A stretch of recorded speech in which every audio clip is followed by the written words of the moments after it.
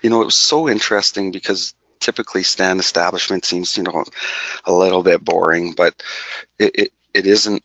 When you really think about it, it's one of the most complex, pillars or topics that we have. Hi, and welcome to the Canola Watch podcast. My name is Jay Wetter, and this is the first of a series of podcasts based on presentations at CanoLab. The topic this time is stand establishment, seeding rates, and the new target plant stand and seeding rate tools at canolacalculator.ca. At the top, you heard from Canola Council of Canada agronomy specialist Dan Orchard. Dan goes on to explain why canola crop establishment is such an important topic. Because we realize that growers don't really know their average plant stand. How many plants per square foot have you averaged over the last 5 years? Do you know that on a field by field basis? And I think one person out of probably 300 that we spoke to had that information. And you can do that at harvest time. It's best to do it, a few weeks after emergence, but you can almost do it any time and start to get a handle, because it's obviously going to vary year to year, but if you don't have some long-term data, you won't know why, and you won't be able to adjust. So if it's typically a really, really wet year and it reminds you of years in the past, you'll know if you need to address your seeding rate up or down.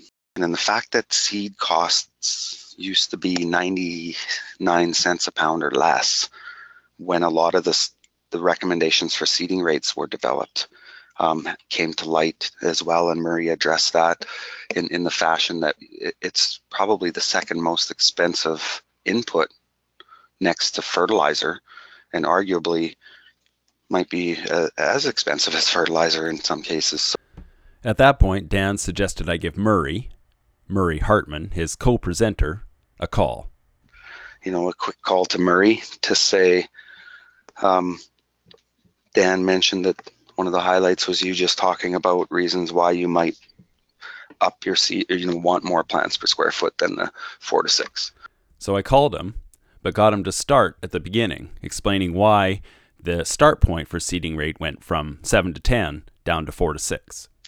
Well, there's two reasons. One is when I looked at kind of more recent data in the last, almost 20 years, which is herbicide tolerant hybrids, and with experiments where they have actually low plant populations, like below 4 plants per square foot, the actual response curve is different than the curve that I accumulated with all the data before that. In other words, the higher yields were being achieved at a lower density than they did in the past.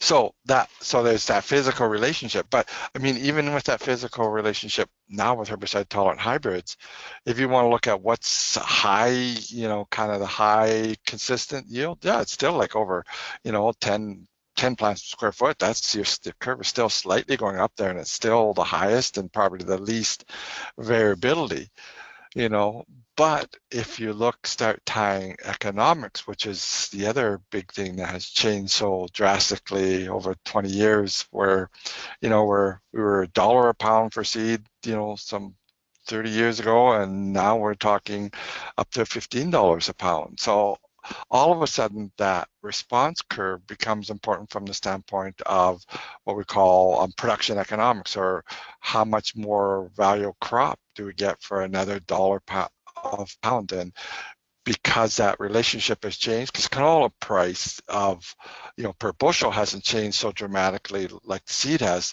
that now means we have to treat that seed as an economically important input, and we're not going to achieve our maximum yield because you'd be spending too much money on seed. So when you couple those two things together, like the change in the response curve and the big change in the relative prices of canola and the seed, it means there's the target density, economic minimum target density is substantially lower. And at current prices, it looks like it falls around 4 to 6 plants per square foot. That's good, Murray, because we've had this conversation or this approach to fertilizer, nitrogen rates in particular over the years, is that we can apply more and more nitrogen, and that curve, even though it's pretty flat, is still going up.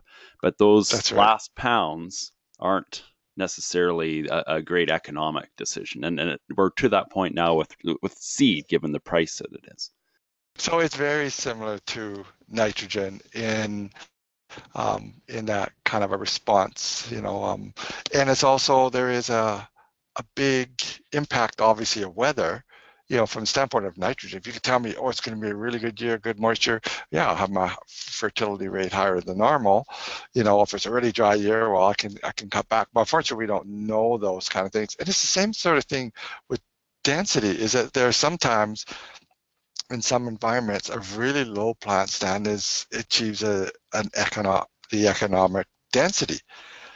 And there's other times, though, when you need the 10 plants per square foot, but those are dependent on the weather conditions at the site this year, which we can't predict. So we're in the same kind of conundrum as you do with fertilities. We kind of take an average for, dry, medium, or wet kind of conditions, and the farmer chooses which one he picks from.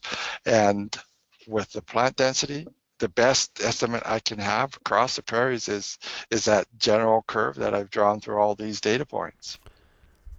To recap, the person speaking is Murray Hartman, Provincial Oilseed Specialist with Alberta Agriculture and Forestry.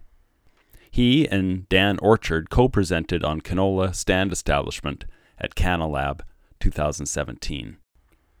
Our conversation continues, going back to Dan's original question about situations where a farmer would want to have more than 4 to 6 plants per square foot. So I think the first thing is the grower has to be confident he's going to achieve 4 plants per square foot. So his emergence rate, what is his historical emergence rate? Is this something that's a fairly wide range he's experienced on that field or his fields with his openers over the last 5 years? If he doesn't have that kind of confidence that if he's going to seed 10 seeds and he's going to get 5 out, then that makes it difficult to really plan for 4. You see what I mean? You're on the very bottom end, and if your range on emergence is quite variable and you really don't have a good handle on it, then you're really kind of playing at the too close to the shoulder where there's problems start to occur with yield loss. So that's part of it, is that you have to have a pretty consistent history that you know what you're going to get for emergence. So when you start calculating with 1,000 seed weight and everything that you're going to get 4, you better be sure you're going to be near that 4. And so there's a number of different things will affect that. So how well the trash is spread, because we do know that uneven emergence, like gaps in rows, will affect this density, so that if you do have a lot of foot or 2 foot gaps in rows, we know from a little bit of research that you need a higher density than this 4 to 6 is probably at least, maybe 6 to 8. So that's one thing. And then I guess even with 4, we do know that you are starting to sacrifice some gains in maturity, possibly some green seed. It's usually not significant, but that trend has started. So if you're in the wrong field situation, late planted field in a short season zone, then again, that 4 might not be a good target. Another, I think, factor that we never talked about yet is the difficulty of managing a thinner stand. Once you're especially down to 2 or 3 plants per square foot, you've got a lot of branching, and so estimating the time for fungicide, timing, initially that's probably not so hard, but evaluating the need for a second application of herbicides or possibly a second application of a fungicide, because you've got a really delayed flowering, that gets a lot more difficult in thinner stands, and then time of swathing or ability to straight cut, a thin stand versus a moderate stand that lodges. That comment ties in nicely with Dan's point on uniformity.